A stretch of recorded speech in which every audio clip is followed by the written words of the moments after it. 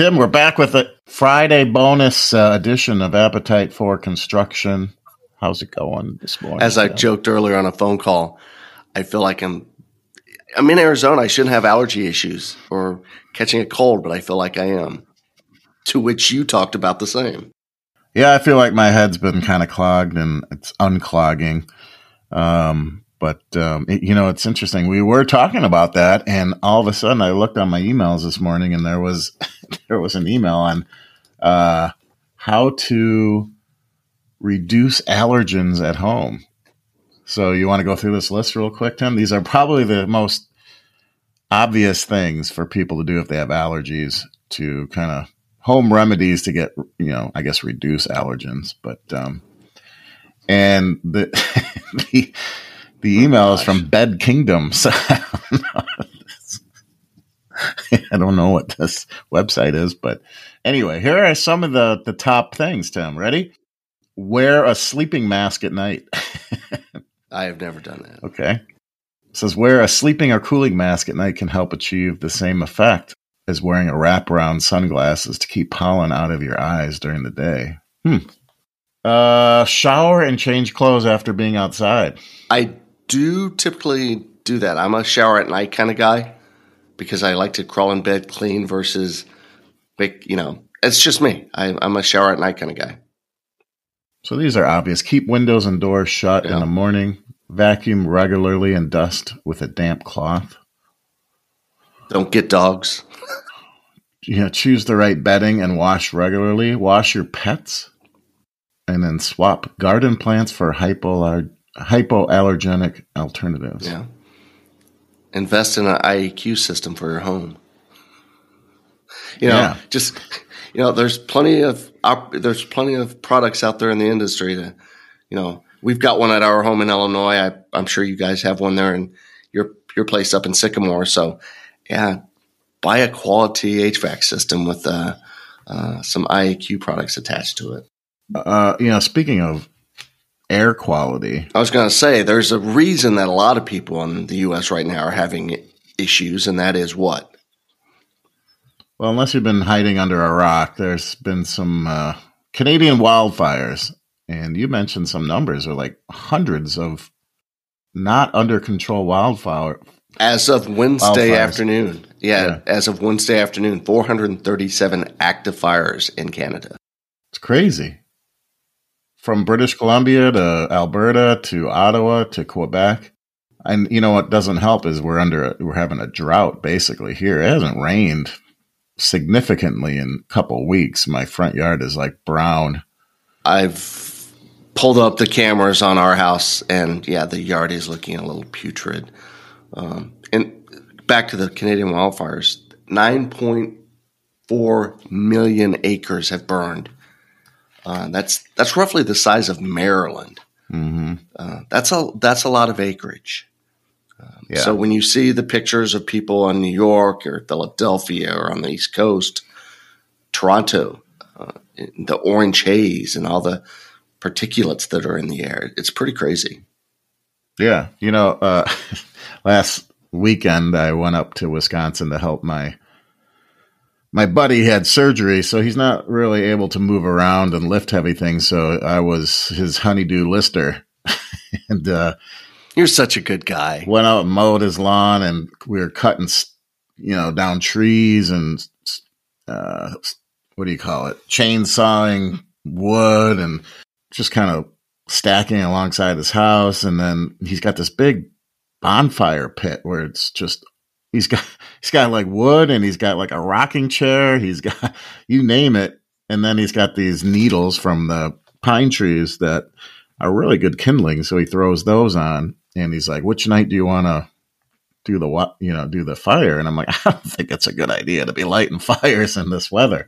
Because there's like an overhanging tree, like right over the pit. And I'm like, if that sets fire, this whole house is going down, So I think we, made the right call, and we put a pause to that plan real quick. So that's when you just sit around an empty fire pit and just drink a bourbon on ice and enjoy the cool evening.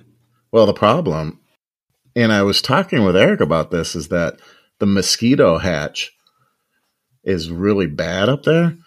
And he was telling me that sometimes mosquito can, the larva can lay dormant for a couple of years. So like we might be getting last year's hatch this year, and it's all like compounded into one. So there's just like this inordinate amount of mosquitoes that are hatching all at once. So yeah, you can sit next to an empty bonfire, but you might just get eaten by bugs and mosquitoes. Speaking of bugs, my wife Cynthia and I were watching the news last night while we were having dinner, and in Nevada, they're having a huge cricket issue right now. And they were showing Elko, Nevada, and people were just walking through just hundreds of thousands of crickets that have taken over the city. And it was just creepy. And we were talking, we were like, God, the fires in Canada with the pictures that you're seeing on the East Coast, you've got these bug issues on the West Coast. It's like, it's biblical, Tim. Yeah, it's biblical. This is us is really happening. Yeah. So yeah, it's crazy. Like you said, you look at the pictures, you go on social media, and we have contractor friends on the East Coast and up in Canada. Actually, Bob Baker is in Canada, but it's clear where he is. So, but there's, it just depends on where you are, on how bad the air quality is. And I just pulled up this New York Times article, and this is information as of this morning. Mm-hmm. Philadelphia has the worst AQI, air quality index score, of 105. It says unhealthy for some. So in Philly, good luck. Buffalo, 95. Atlanta, 82. Baltimore, 72. DC, 67. Chicago's on there, 58.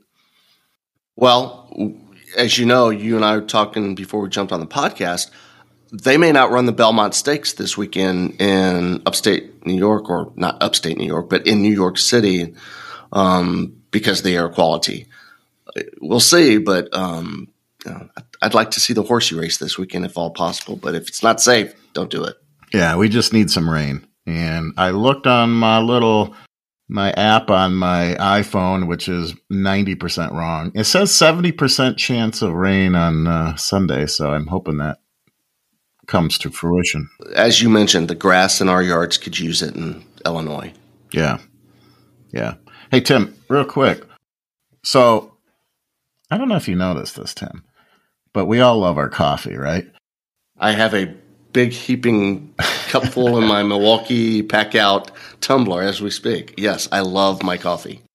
But have you ever noticed, like, so I brew my coffee, it's piping hot, I put it in the old Yeti, and maybe it's just a temperature thing, but it tastes different as it gets cooler. Do you ever notice that? Yeah, I like iced coffee as well, though. So a lot of times as my coffee starts to get lukewarm, I'll just throw a couple ice cubes in it to make it cold, and then I'm good to go. Well, I'm just saying, from piping hot to like regular normal hot, it tastes different to me. I don't know. It's kind of like beer too. Like if I have what do they call that? A Hefeweizen, the honey wheat beer. I like it warmer. I don't like it super cold and refrigerated. A honey wheat beer like that, a German beer, warmer to me tastes better. I can taste more of it. Yeah, at that like 50-degree mark where you can taste a lot of the components of the beer, whereas most of our beer we get at the grocery store or the liquor store, we get it cold. And it's ice cold, and we tend to drink it ice cold. But when we were in Germany a couple months ago, I mean, beer it's not served at room temperature. Everybody says that. It's like 50 degrees. It's not cold. It's cool. And it just, you can taste the components of the beer that make it beer. It's kind of cool. So, real quick, I'm going to tell you a beer story. A couple weeks ago, I had a barbecue, invited some neighbors over. And every time my one neighbor comes over, he goes in my fridge and he's like, "All you got are these IPAs and stupid craft beers. I hate them." And he always brings his Busch Light over. His Busch Latte, he calls it. And I'm like, okay, whatever. And so, a couple weeks ago, I had this barbecue, and he comes over, and I bought a 12-pack of Busch Light just for him. And he comes in, and he's got all-day IPAs. And he goes, I've graduated to IPA. It took a while, but now I like these beers, and this is pretty much what I drink are these, these sessionals or seasonal, whatever they call IPA. Yeah. I'm like, oh, that's fine, great. And then later in the night, you start drinking and you start talking politics, and the reason he doesn't like Busch Light anymore, Tim, is not because of the taste, is because it's Anheuser-Busch. And so I don't want to get political, but it was just, oh, I see why you're not drinking. No. Yeah. I'm curious, is the 12-pack of Busch Light still in your refrigerator? It is still in the refrigerator because I don't drink by myself. A lot of people come home from work or after a long day, they'll have a beer. I don't do that. I only drink if, there's people with me and we're a social drinker. So it's still there. I'm not a Busch Light fan. In fact, I saw some pictures of friends on Instagram over last weekend. They were at a cookout and they were drinking Busch Light Peach. Oh. And I thought that's an odd. But if you can maybe it's a good summer drink. Yeah, if you can enhance the taste of Busch Light, I think anything is good. Well, I'll be honest. I do like a good Coors Banquet. The little stubby bottles, look like a little beer tub. The little Coors Banquet stubbies. I can drink those. Not an IPA guy though. Not an IPA guy. Right. So Tim, you had some thoughts about. Actually, there's two events in Cleveland going on in the social media world. The Odie Fest, I think they call it Odie Fest, and then the Rigid Experience. Yeah. Well, for us, I just think it's interesting to watch the growth of influencer marketing in our industry. I was reading a research paper a couple of days ago that was talking about influencer marketing in general. And while most influencer marketing is still dominated by B2C, the Kim Kardashians of the world, or sports, athletes that are, doing product pitches on their Instagram or their YouTube page. So while most of influencer marketing is still that industry and that sector, building trades is now up to close to 2%. And you're like, well, that's only 2%. But this year, their estimated spend for influencer marketing is $21.9 million, or what was it? $1 billion, not billion. Could have been billion. No, it wasn't a billion. Yeah, $21.1 billion will be spent in influencer marketing globally in 2023. Yeah, 21.1 billion. And that's grown from 1.2 billion in 2016. 18 billion last year. So an additional 3 billion would be spent this year in influencer marketing. Like I said, this is across all business sectors, but I just thought that was interesting. And let's face it, there is more influencer marketing going on in our industry. We've got the pipeline with Milwaukee Tool. We've got the experience with Greenlee and Rigid. We've got the Odie Ambassador Fest. So we've got manufacturers that have bought into the influencer marketing. And it's good for our contractor friends in the country because gosh knows we see a lot of them on their social media channels talking about product that they use. And while sometimes it's paid for, it's just an interesting viewpoint to look at some of this data. Yeah, when you said research paper, you brought me back to Miss Anderson's junior year of English class. No, it's a whole different ballgame, and I think we mentioned that COVID has precipitated more activity on social influencing, and there are guys and girls that do it really well. And then there's some you scratch your head and you're like, why am I spending time on this? And that's the beauty of it. You can just scroll past it. Yeah, I mean, we joke internally. We feel that because of Eric, we're a hybrid media company, and we do have influencer programs that we provide to our partners. But yeah, it's kind of unique. It's unique to watch the growth with some of the contractor friends that we have, to see how they've really grown into really great subject matter experts.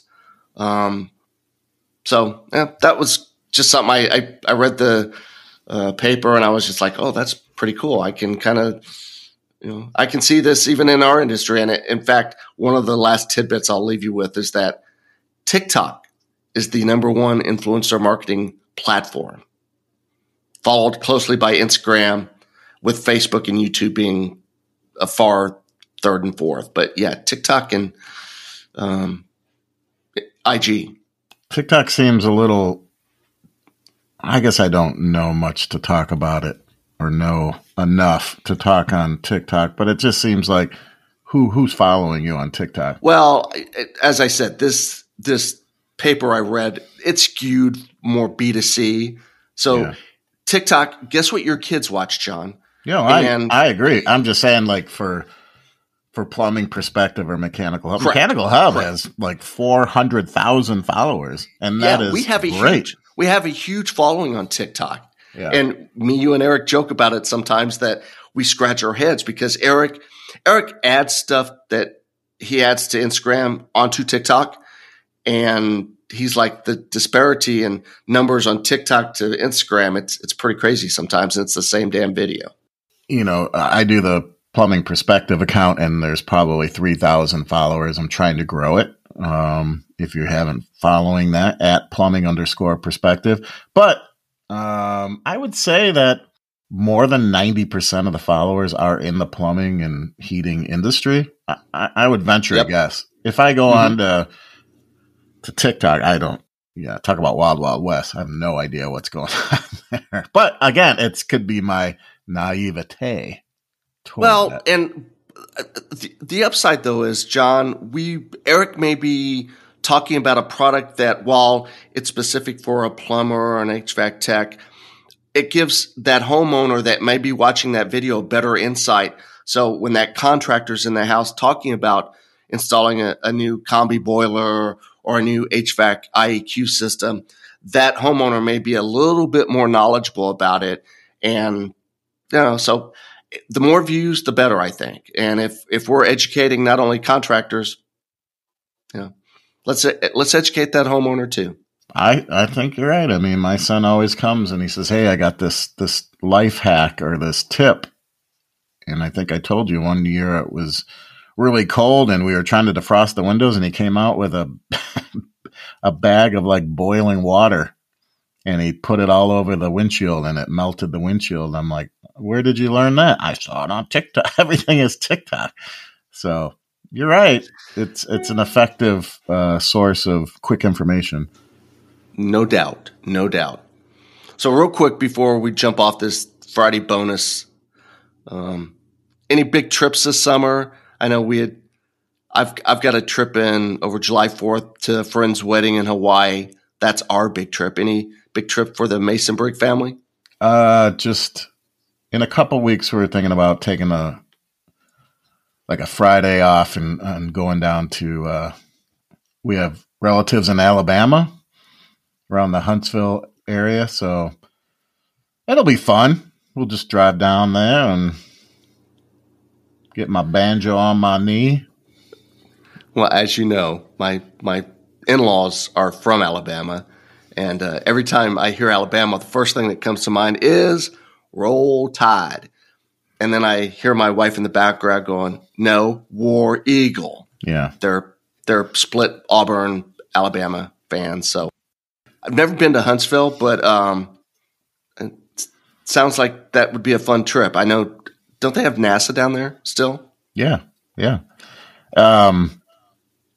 You mentioned when you think of Alabama, I think, Spencer, our buddy Spencer Brown from American Plumber Stories is from Alabama, and his like tagline on Instagram is Spencer Bama, but the other day I said Spencer. I said, hey, Spencer Bama, and I'm not sure he would like that.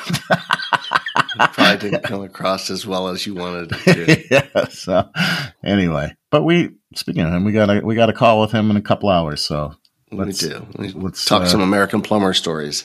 Yeah. So let's wrap this up. And well, I would say if you've not listened to this week's podcast earlier on Tuesday with Cody Mack from Cleffy, go check out that podcast. It was a fun podcast.